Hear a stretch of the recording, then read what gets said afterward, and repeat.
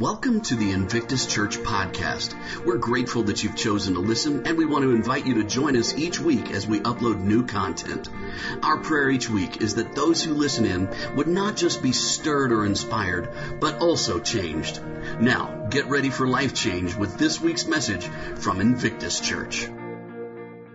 Well, I want to introduce you guys to somebody special, and this is Tim Lee, who is getting up here on stage right now. Tim Lee has been an evangelist, sharing the story of Jesus for, I don't know how long. It was in 1971 that he was in Vietnam, and as you can see, something happened to him, and I'm not going to spoil the story. I will let Tim tell you his story, but at my previous church where I used to serve in Oklahoma, Tim came and spoke at our church and just did a wonderful, wonderful job, and really helped impact a lot of people and change a lot of lives.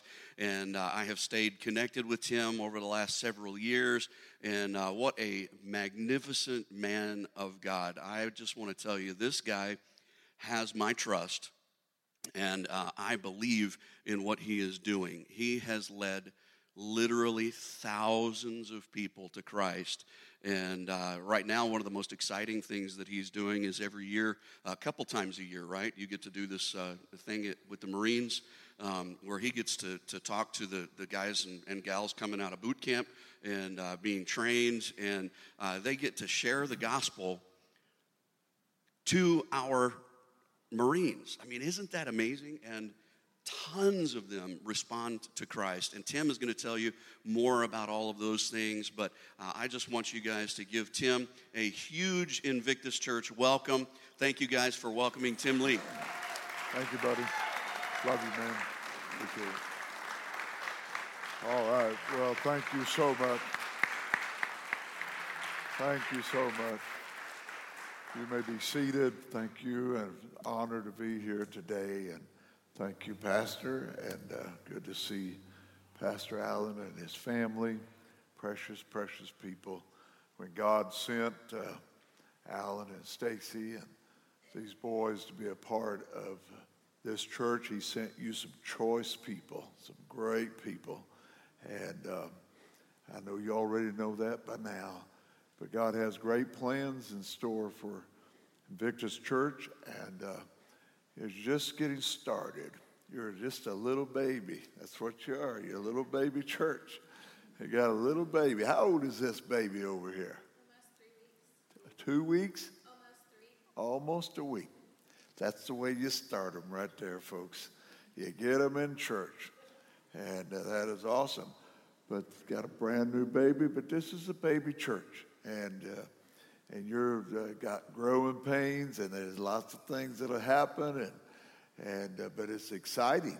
And you get in on the ground level. You get in at the start of what's happening here, and then in a few years, when you celebrate your 5th anniversary, and then the 10th anniversary, and you've been a part of all that, and you invested in it, and you've grown along with it. You're going to look back and say, man alive, that was great. It's like raising a little baby and a child and being a part of that child's life.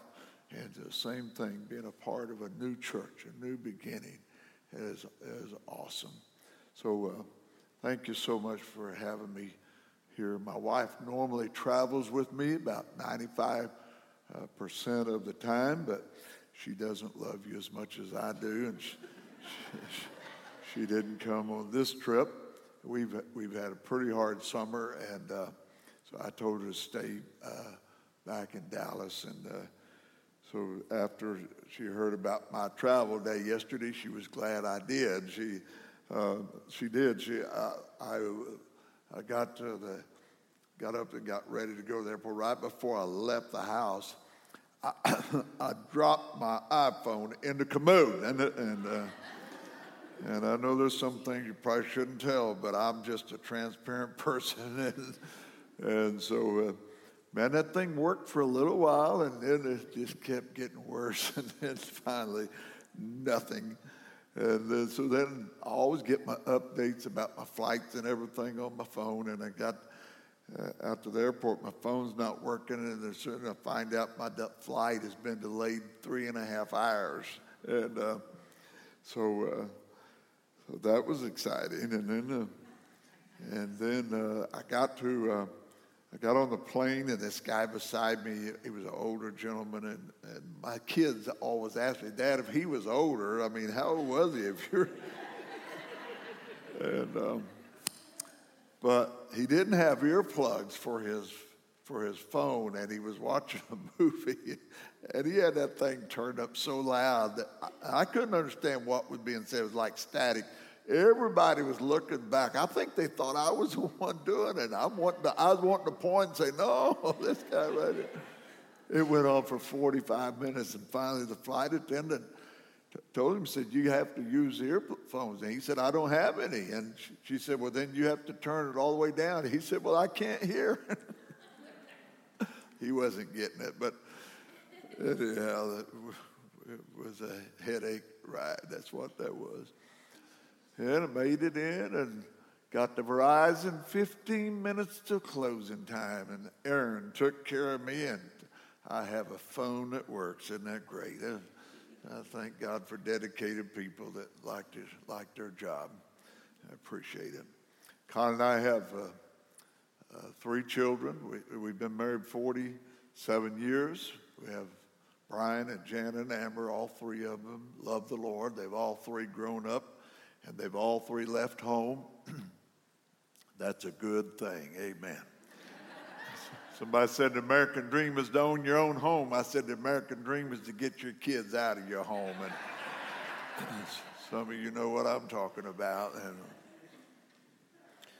then let me tell you a couple things real quickly. I do this in all of our meetings and all of our crusades and events for the last 2.5 years.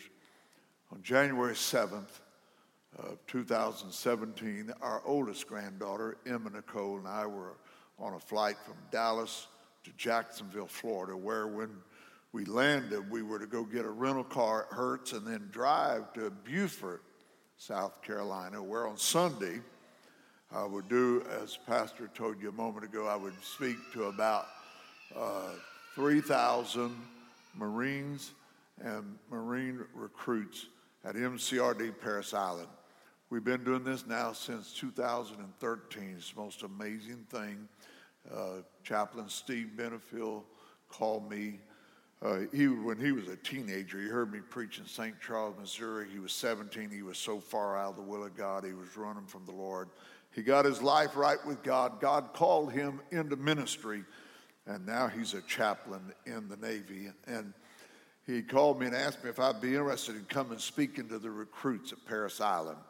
I've spoken at a lot of military bases over the years here at home and overseas, but most of the time it's what I call a gratuitous type of an invitation. They have me come and talk for 10 minutes and then give me an award or a plaque or something. And I'm not totally against that, but the older I get, the less appeal those things have for me. I just want to see people get saved, see lives change. He promised me that that was not what this was. This was what they call Sunday morning Protestant chapel. We would have an hour and a half to 2 hours without any restrictions. I said, well, I don't get that kind of liberty in some churches I go to. So we go on Sunday morning. Actually, we go in on Saturday night. We bring 4 sound tech men from Jacksonville, Florida. They in this 6,000-seat all-weather building. And we rent this sound system. It's a very expensive system. It's a very extensive system. It takes 4 guys 7 to 8 hours to set it up. And then, but once it's done, you can go to the farthest part of that building. You can hear every single thing that is being said and done. Without it, they wouldn't hear half of what's being said and done. And then Mark Ivey comes from Jacksonville, Florida, Trinity Baptist Church. Mark is one of the great worship leaders of our day. Trinity runs about 2,500 on Sunday morning. Listen to this. They give up their best worship team. They don't bring the backup players, the backup singers. They bring their best 4 times a year. And they come in. Mark leads in worship and praise songs just like you sang right here this morning. for 45 to 50 minutes. You hear 3,000 Marine recruits singing God's Not Dead, it'll put goosebumps on top of your goosebumps. It is the most exciting thing. And then I get up and speak and then give my story, which I'm going to give here in a moment, and then I give a public invitation for people to come to Christ. The last thing God did in this book was give an invitation for people to come to Christ. I'm an evangelist, and that's what I do. I give invitations for people to come to Christ. And I know that sometimes we've heard numbers so much that we almost get hardened, and we just kind of like water off a duck's back. It doesn't mean anything. But what I'm fixing to tell you is so powerful. We have now done 26 meetings at Parris Island. Remember, we go every 12 to 13 weeks. When we go, we were there in May. We will be there next Sunday, August the 11th. When we're there next Sunday, no one will be there that was there in May. It'll all be a brand new crowd. And next Sunday, we could probably have 4,000 up to 4,500. It's the middle of the summer. They left the high school. Now they're in the middle of boot camp. And we'll have one of our largest numbers of the year next Sunday. And in 26 events that we've done at MCRD Parris Island, and now 3 events that we've done at MCRD San Diego, only 2 places you can go to be an enlisted Marine, we have seen over 27,000 Marines and Marine recruits get out of their seats with brokenness and tears and conviction and come and give their hearts to Jesus Christ. It is the most exciting thing. When I tell you that all I could do is sit there and cry every time, I'm just blown away. I never get tired of it. You never get used to it. It's a concrete painted floor. When they go back to their seats, there'll be 1,000, 1,500 that have come forward. There will be tears. There will be puddles of water all over, not just a handful, not just a few, all over that concrete floor where the brokenness and the tears and the conviction of them coming to Christ. We'll be back 2 more times this year, 5 more times next year, the way the year's laid out, 4 more times in 21, 4 more times in 22, 4 more times in 23, 4 more times in 24, already scheduled and on the books. It's a God thing, people. Somebody asked me the other day, said, well, you think God's interested in numbers? I said, well, I guess he is. He wrote a whole book in the Bible called Numbers. So, but when Emma, Nicole, and I landed in Jacksonville January 7th, 2017, we turned our phones on. Even before we got to the jet bridge, our phones began to light up. And then we got the tragic news that Emma's 2 younger sisters had been in a horrible accident. They were on an ATV. Another young lady was driving. They were not on the road. They were not on the shoulder of the road. They were in a field. And a guy driving a pickup truck, estimated 70, 75 miles an hour. Several people saw the accident happen. He left the road, he left the shoulder of the road, and he plowed into the back of their ATV. And our 16-year-old Allie was killed instantly. And Sarah Beth, 13 at that time, was seriously injured. They had to be cut out of the vehicle and flown to a hospital in Fort Worth. We call her our miracle girl. Last year she played a full season of basketball, full season of volleyball. She is a miracle girl, no 2 ways about it. So I wish all of you could have known Allie. 16 years old, she did more living in 16 years than most people do in 60 years. I know this is Papaw talking, I get that. But young people, I want you to listen to me. She was super intelligent. She didn't get that from me. She was so smart. She was beautiful. She was a gorgeous young lady. She was athletic. She was top scorer in nearly every game. She would never tell you that. She would always tell you what the team did. But more important than all that was that she loved God. She didn't just talk about loving God. She really loved Jesus. There were over 1,500 people who came to her funeral. 2,500 came to her visitation. 22,000 watched her homegoing service online. Her mom and dad asked me to give the gospel and give a public invitation. 267 people invited Jesus Christ into their life at her funeral. We don't understand things. I've told my kids and my grandkids, we can ask questions. God's not going to get mad if you ask questions. Jesus asked a question on the cross. Why? Why hast thou forsaken me?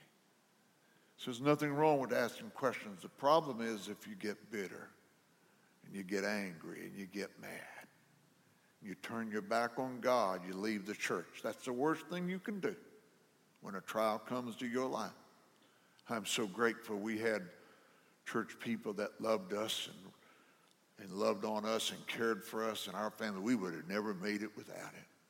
That's why you need to be a part of a local New Testament church, just like this church, with a pastor and a staff and a people that will love you and encourage you and bless you and help you. Because it's not a matter of if trials are going to come. It's a matter of when. They're coming. Hugh Hefner lives to be 89 years old. He's a pervert. He's founder of Playboy magazine, wicked and vile, godless. My granddaughter loves Jesus. She lives to be 16. It doesn't make sense. You can ask questions. You may not get all your answers right now. But we made up our mind, our whole family did, that we didn't want to get mad at God. And we didn't want to turn our back on God. And we wanted to honor God. You want to read the story? Read Allie's story. Go to my daughter's Facebook page, Jana Lee Hooten, H-O-O-T-E-N. Go back to the beginning. You'll need a box of Kleenex. She's written some of the most powerful writings I have ever read. I didn't even know she could write like this. Some of the most amazing writing. And it will bless your heart. I want you to do me a favor right now all over this room. I told you those two things. Number one, to ask you to pray. Pray for our marine events and pray for our family. It's been the hardest season. And we still need your prayers. I want all of you right now, if you would, everybody in the room, just draw an imaginary circle around yourself right now. No one to the right, no one to the left, just you and me and God. I'm going to ask no one to move. I'm going to ask no one to talk. I'm going to ask no one to disturb anyone. The only reason you will want to get up and go out while I'm speaking is if it's an emergency. If it's an emergency, we get that. But the next 20 to 25 minutes could be the most important moments in someone's life in this room right now. And so instead of disturbing them, be an encouragement. God may want to say something to you. Matter of fact, do that. Ask God to say something to you. Even if you've been in church all your life, ask God right now. Some of you have never done that in your whole life. Come to church and sit down in a seat and on purpose say, God, please say something to me. But if you'll do it right now, He'll speak to your heart. What's your story? What's your testimony? I hold in my hand a book of stories, Old and New Testament, all the way through, of great stories of people's lives. It all starts with Adam. Did you men ever stop to think what it would have been like to have been Adam? Adam had a wife and never had a mother-in-law. That's a story. But Adam had a story, and Noah had a story, and Abraham had a story, Moses had a story, and Joshua had a story, David had a story, and Jeremiah had a story, and Shadrach had a story, and Jonah had a story, and Stephen and John and Paul and Peter, they all had stories. Matter of fact, there's a whole chapter in the book of Hebrews that we oftentimes refer to as the faith chapter, and in that chapter there's one man listed after the other because of their faith story. And then did you know that right in the middle of that chapter there's a woman by the name of Rahab. Do you know what Rahab was? Rahab was a prostitute. Rahab was a harlot. And yet there comes a day in her life when she too puts her faith and her trust in God. And God thinks so much of her faith that He puts her in the faith chapter. Wow. I'm speaking to someone right now and you feel like you've blown it, you've messed up, you've shipwrecked. And you're thinking, I could never have a story. I can't have a testimony, but I've got good news for you because you're in this building right now and you're breathing air. There is hope for you. My God is a God of a second chance, sometimes a third chance, sometimes a fourth, as some of us can testify. And you go out to the cemetery and you see the headstones. There's enough information that we know something about the person that is buried in that spot. We know their name, of course. And then maybe there's something about their family. Maybe there's a favorite Bible verse. Maybe there's something about their military career. But then there's always the two dates. There's the date the person was born, and there's the date that the person died. But ladies and gentlemen and young people, more important than the two dates, in between the dates is a little dash. And it's what's on your dash that matters the most. Hey, that's your story. What happened from the time that you took your first breath until the moment that you took your last breath, that's your story. That is your testimony. I want you to listen to these words from the book of Revelation, chapter 12. In verse number 7, listen to this. And there was war in heaven. It all started with a war. It's all going to end in a war. In chapter 19, Jesus comes back riding on a white horse. We come back with him. It's the war to end all wars. Satan is defeated for the last and the final time. But this is the first war. This is when the angel Lucifer is thrown out of heaven with his demons, with his angels. And there was war in heaven.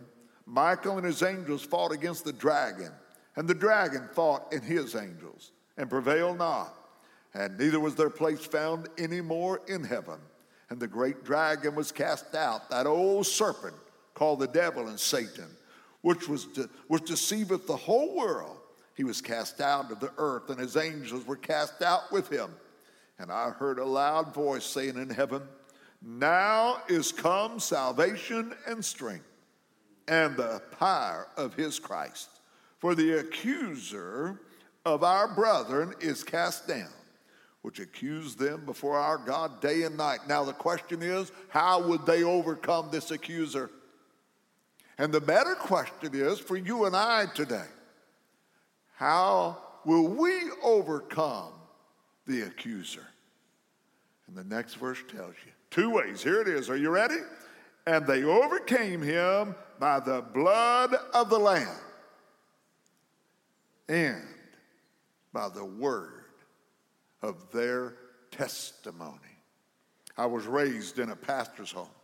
My dad was a Southern Baptist pastor for almost 60 years. He lacked a few months, being 6 full decades of pastoring and preaching God's word.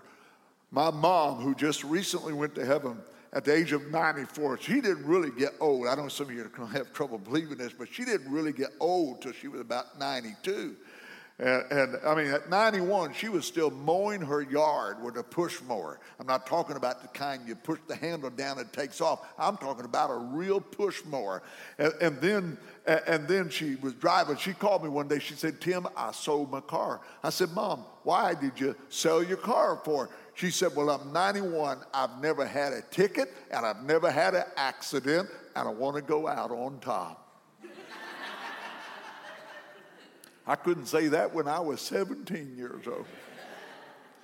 But there were 5 of us kids in this house, and making a total of 7, about 1,000 square foot house. We had 1 bathroom. You imagine 7 people on Sunday morning getting ready to go to church. You got 1 bathroom. And when you're raised in a preacher's home, do you know what you do? You go to church. You go to church all the time. We went Sunday morning. We went Sunday night. We went revivals. We went all the time to church. I told a group of teenagers the other day I was on drugs whenever I was 9 years old. Mom and Dad drug us to church on Sunday morning. They drug us back Sunday night all the time. Well, and listen, it was good for us. We were taught things at church. We were taught things from the preacher. We were taught things in Sunday school.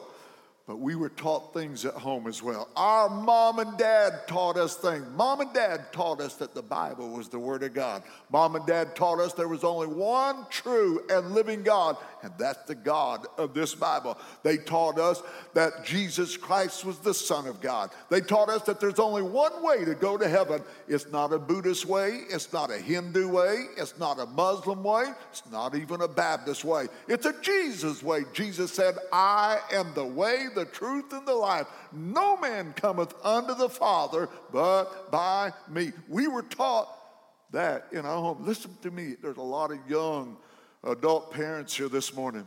Listen to me, young adult parents. Give your kids something good to remember about their home life, because they are going to remember it. They're going to remember the fussing and the cussing, the hell raising, the beer bottles, the dirty magazines, or they're going to remember a mom and dad that loved God and loved Jesus and had time to pray and had time to read the Word of God. Listen to this. This is especially for the young adult parents. Deuteronomy chapter 6, verse number 5. Thou shalt love the Lord thy God with all thine heart, with all thy soul, with all thy might. And these words which I command thee this day shall be in thine heart. Here it is. And thou shalt teach them diligently unto thy children, and shalt talk with them when thou sittest in thine house, and when thou walkest by the way, and when thou liest down, and when thou risest up. What are you talking about? The Word of God. When are you talking about it? When you sit down, when you rise up, when you go by the way. And who are you talking about it to?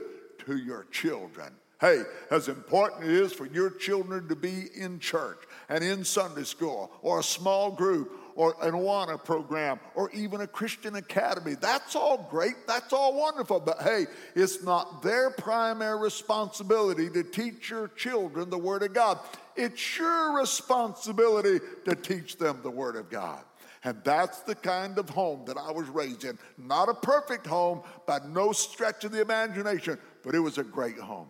When I was only 10 years of age, the most important thing that would ever happen in my life happened on a Sunday morning.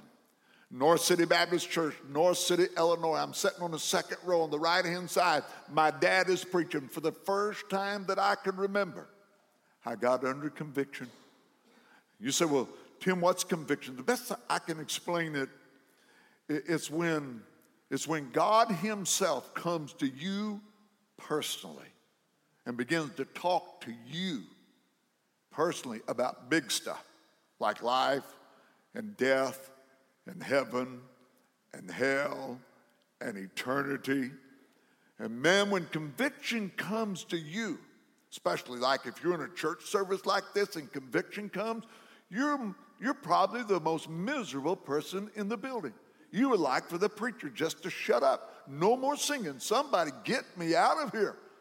But if conviction was to come to you today while I'm speaking to you, you know what you ought to do? You ought to thank God for it. You know what that means? It means God loves you. It means this one true and holy God wants to have a personal relationship with you. He wants to come and live in your life. Listen to this. He wants you to spend all of eternity with Him in this beautiful place called heaven. And that Sunday morning in January in North City Baptist Church, that Sunday morning, conviction came to me. And man, it was bad. Matter of fact, when the invitation started, I was miserable. All I could see was hell. Somebody said, well, you shouldn't get saved just to stay out of hell. Maybe not, but that's not a bad reason to get saved. And I left my seat that morning. I knelt at that old-fashioned altar. My mom came and knelt beside me as a 10-year-old boy.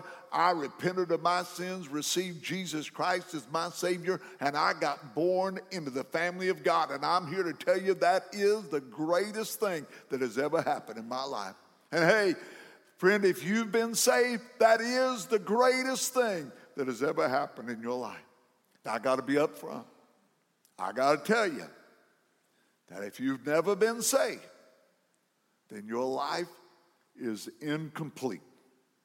You may be the richest person in this room right now, but if you don't know Jesus, your life is incomplete. You may be the most educated. You may be the smartest person in this building right now, but if you don't know Jesus, your life is incomplete. You may be the most beautiful woman in this county, But if you don't know Jesus, your life is incomplete. You may be the strongest man in this county, but if you don't know Jesus, your life is incomplete. Today, you need Jesus.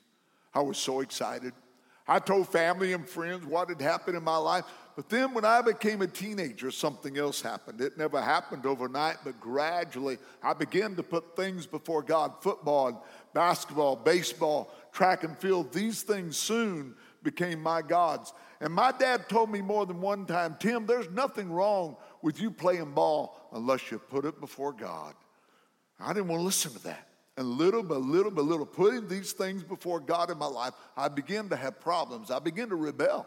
I began to rebel at school. I rebelled against God. I rebelled against mom and dad. Out of 5 children, I was the only one that rebelled. And you say, well, Tim, what did your parents do when you rebelled? Well, they had never read any Dr. Spock's books on child psychology. He thought that if a child was frustrated, whatever it took to get the frustration out, let him do it. If he wanted to pick up a rock and throw it through the window, if that would help him get his frustration out, let him throw the rock through the window. Well, my dad had other ways of getting that frustration out. We lived on a farm for a while, and behind the farmhouse was a willow tree. Now, I don't know whether you know what willow trees are good for or not, but you don't get any fruit off of them. They're not even a good shade tree. The only thing they're good for is to get a switch off of. In fact, the only praying I did in those days was for that tree to die, and it never did die. I'd have to go out and get my own switch sometimes. I'd be hurting before I got back because I knew what was about to happen. And they would always talk to us before they spanked us. And they'd say something like this, Tim, this is going to hurt me a whole lot worse than it's going to hurt you. I thought, isn't that dumb? If you'll give me that switch, I'll show you it's going to hurt the worst. I said many times, even before I joined the Marines, that I served under the stars and the stripes. My dad furnished the stripes, and I saw the stars. They believed in old-fashioned discipline, but many, many times I would slip out behind their back to do what I wanted to do. I attended a public school. Most of my friends were not saved. Most of their parents were not Christians. And I made up my mind as a teenager that I could live my own life. My junior year in high school, I set records in the long jump and in the hurdles, winning ribbons and trophies, but all the time getting further and further away from God. You say, Tim, what did God do? God declares in Revelation chapter 3, verse 19, as many as I love, I rebuke and chasten. Be zealous, therefore, and repent. 5 of my high school friends were killed in car wrecks. Every time I would see one of them in a casket, I knew that it very easily could have been me. And God would speak to my heart, but I wouldn't listen. I kept running. I kept rebelling. I graduated from high school. I started college of the day, working nights. And in the meantime, my life became one disaster after the other. And I thought that it couldn't get any worse. But it wasn't long until I got fired from my job. I got kicked out of college. Nowhere to go, nothing to do, and again, my life full of confusion. Walking down the street in my hometown, McLeansboro, Illinois. I went by the post office and I noticed a sign. I had seen the sign on other occasions, but it never got my attention like it did that day. It was a picture of a young man in sharp-looking uniform, and at the top of the sign it said, the Marines are looking for a few good men. I was so full of myself, so egotistical. I went into the recruiter's office and told him, I found the one that y'all are looking for. Now, young people, to be real frank with you, I was tired of living at home. I wanted to change. I wanted something different. I was tired of being told what time to go to bed and what time to get out of bed and how to get my hair cut, what I could do and could not do. So I joined the United States Marine Corps. It wasn't the most intelligent thing I ever did. They put me on a Greyhound bus, sent me to Parris Island, South Carolina. I got off that bus, stepped out of those yellow footprints. I met the guy they called drill instructor. I was there less than 24 hours when I decided I didn't like him and he didn't like me. But you know the real reason why I didn't like him? He was in authority, and I didn't like authority. I was rebellious toward all authority, but I was soon to discover that no matter where I would ever go in this life, there would always be authority, with God being the supreme in all authority. I laid awake nights, many nights, platoon 305, thinking about my life, the shame and the disgrace that I brought to my dad's ministry, to my own family. My attitude began to change in boot camp. The Marines had some things to help it change. I graduated from boot camp with a meritorious promotion, private to private first class, to ITR, then to engineering school at Camp Lejeune, graduated with another meritorious promotion. And then I received my orders that I was to go to Vietnam. I had 3 weeks leave. I went home to Illinois and spent those 3 weeks with Mom and Dad. On Sunday, before I was to leave on Monday, I went to church with my parents, and in the service that day, I thought that I'd made things right with God. And on Monday, Mom and Dad drove me to St. Louis, and I got on that plane, and it no more got off the runway. And I told God that I couldn't do it. Those men were Marines. I was afraid they'd laugh at me. I was afraid they'd make fun of me. To Vietnam, I was there for 9 months. And I didn't go back to do a lot of the things that I'd done before, but friend, listen to me. If you're not for the Lord, then you're against him. For the believer, for the Christian in this room right now, there is no middle ground. You're either helping the cause of Christ or you're hurting the cause of Christ. I had opportunity after opportunity to live for God. My mom sent me a Bible, and on the inside of that Bible, she wrote these words, Tim, this Bible can keep you from sin, or sin can keep you from this Bible. I put it in the bottom of my footlocker. I had no prayer life. I had no testimony. There was a black Marine in my squad by the name of Lee Gore. Lee and I flew to Vietnam on the same plane. We were the best of friends. He was a Christian, living for God. I was saved, but I was running from God. Many times I watched as he sat down the edge of his rack and read his Bible, openly witnessed and talked to other Marines about the Lord. And I knew this was the story. I knew this was the testimony that I was supposed to have. But I wouldn't do it. I kept running. 30 days left in Nam. My top sergeant offered me a desk job. A desk job was coveted. Meant that I didn't have to go back out to the field, to the bush anymore. And that was where the primary danger was. But for some reason, I told him I'd rather spend the rest of my time with my men. And I was told to take them on a mine sweep. I had been on numerous mine sweeps. The only thing particularly different about this one, several of my men were new in Vietnam. Some of them only been in country for a few weeks, a couple just for a few days. I got my men together early that morning, March the 8th, 1971. I told them that day that I would walk point. Point man was the first man in the squad, 15, 20 meters, another Marine, 15, 20 meters, another Marine. We'd be staggered out in that kind of formation. Normally, I would have been in the back of the squad with the radarman, the corpsman, and the lieutenant. I wasn't trying to be a hero or anything like that. Simply showing my men how to walk point. Our job was to locate landmines, and rounds had not yet been detonated, and to clear the area of those devices. We walked that morning without any trouble. We found a couple of rounds, we detonated them, we stopped at noon hour to eat. And while I was eating, my friend, Lee Gore, asked me if I wanted him to take over his point. He could have very easily have done it. He was as well trained as I. But I told him that I would finish out the day. And then the next day, he could walk point. We picked up where we left off from. 45 minutes later, I stepped on a 60-pound mine. It blew me several feet into the air. It ripped both of my legs off of my body. I should have been killed instantly. It was a big enough mine to destroy a Jeep. We had entered a major minefield.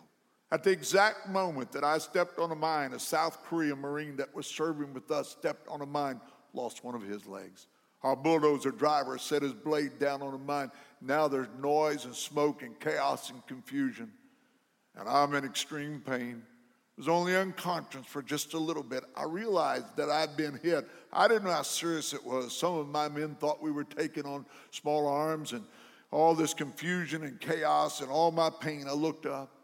My head was laying in the lap of that black Marine, Lee Gore. He wasn't cussing the president or the Vietnamese or the communists or no one else, but tears streaming down his face, out loud praying and asking God to help me.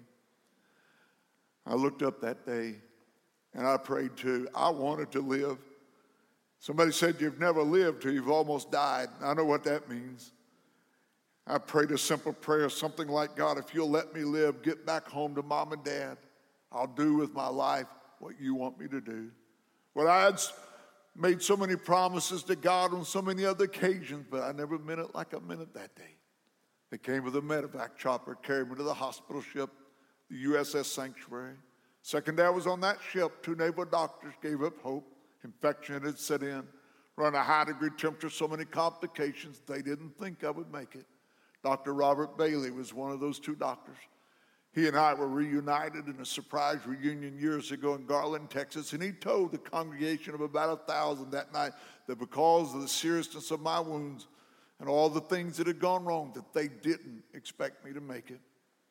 But God had a plan for my life.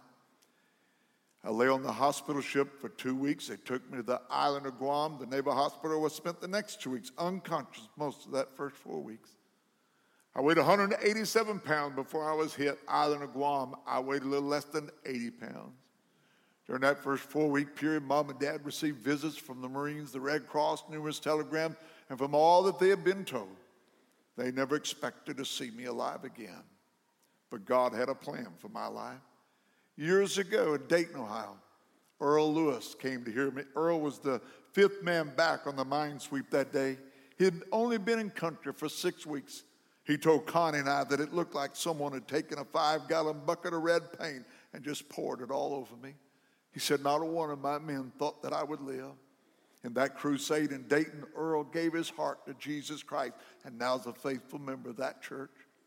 Years ago in Danville, Virginia, Ray Birchie came to hear me speak. Ray was a radio man on the mine sweep that day. He told my family who was with me in Danville that when they put me on the medevac chopper to go to the hospital ship, that not a one of my men expected me to be alive by the time that we reached the ship. But God had a plan for my life. Ray came to hear me about 1.5 years ago in Warren, Ohio. And in the second service of the invitation was given, he was the first out of the aisle. Came and gave his heart to Jesus Christ. Ladies and gentlemen, my friend Ray Birchie is here with us today. Ray, would you stand and let the people meet you? Would you all say hello to Ray Birchie today?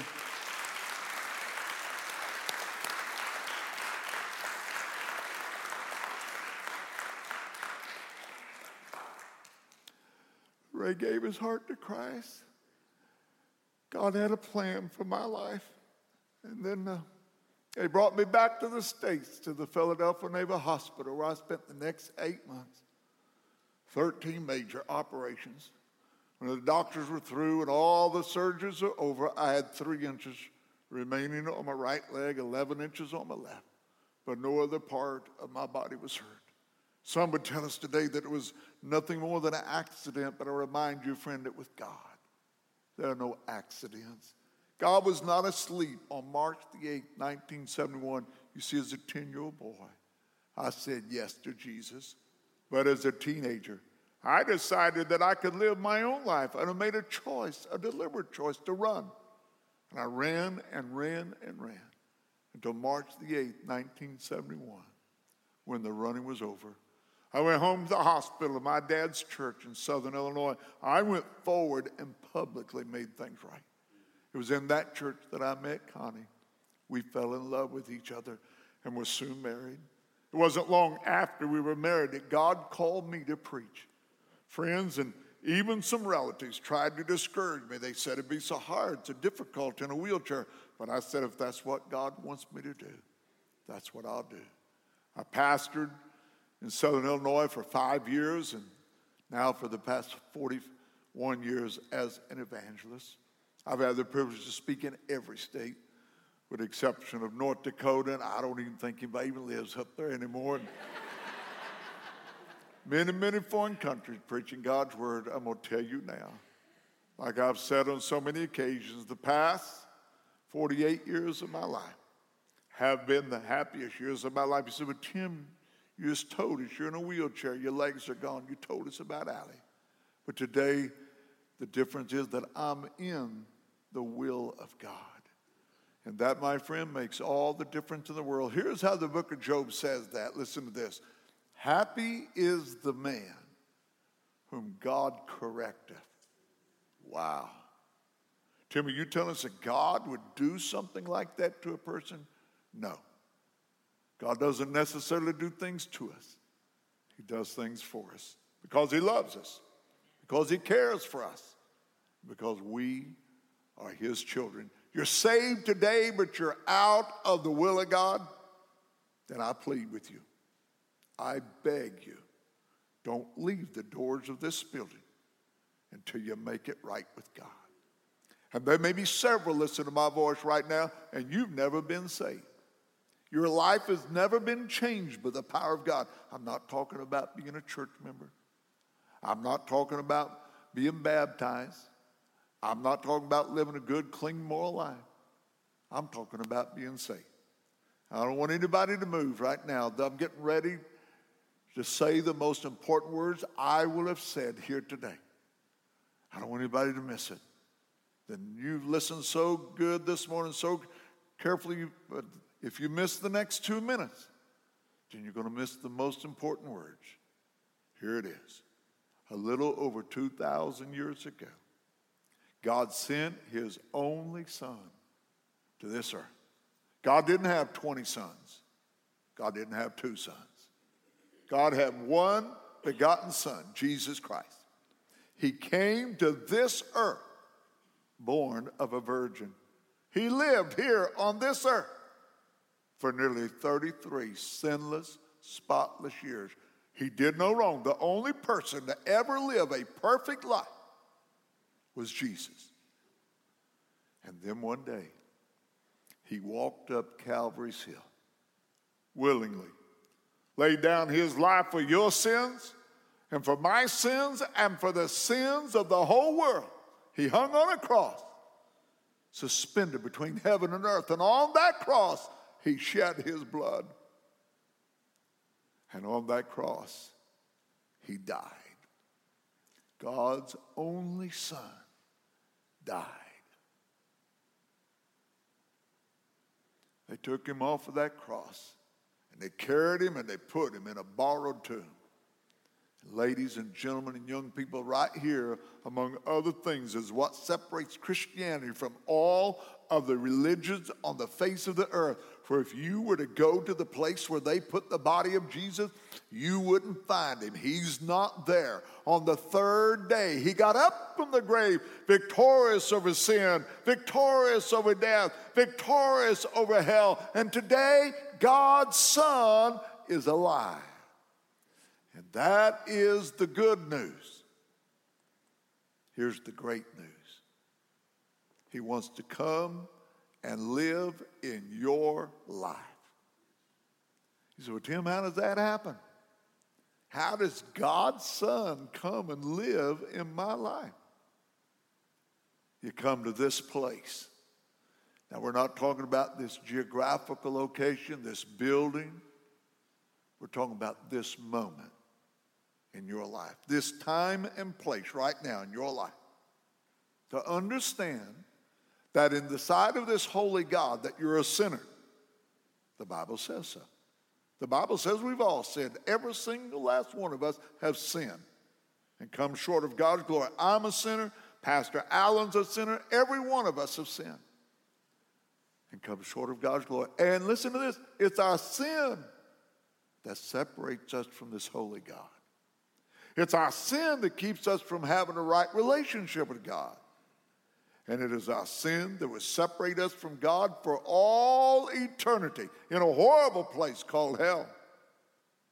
Except for the fact a price was paid for our sin. God's only Son paid the price for our sins when he gave his life on that old rugged cross. And today, if you're willing to repent of your sin, if you're willing to turn from your sin and turn to Jesus, the very moment that you by faith say yes to Jesus, remember, what are you saying yes to? You're saying yes to the cross. You're saying yes to the blood that was shed. You're saying yes to the death that was died on that old rugged cross. And then you're saying yes to that empty tomb. That's when 3 days later Jesus got up from that grave, he did it for you. And today, when you by faith say yes, listen to this, you become God's child forever. Wow. Wouldn't you like to know that when you die, that you would spend all of eternity with God forever and ever? He said, well, Tim, I'm not planning on dying anytime soon, and I don't imagine any of us are planning it. But I tell people all the time, you don't have to go to heaven. And you don't have to go to hell. But you can't stay here. You're going to spend eternity in heaven or hell. It depends upon what you do with Jesus. Today could be the greatest day of your entire life if you do what God wants you to do. Thanks again for listening to the Invictus Church podcast. Be sure to tune in every week for more new content. We'd like to invite you to join us in person for our weekend worship services. To get more information about our meeting times and location, please visit us online at www.invictus.church. If this or any of our episodes have inspired you to take steps in your relationship with Jesus, please let us know by sending us a note at info@invictus.church. We would love to hear how our message has helped change your life. Also, if our podcast has been meaningful for you and you'd like to give financially to our ministry, you can easily make your contribution online at www.invictus.church/give.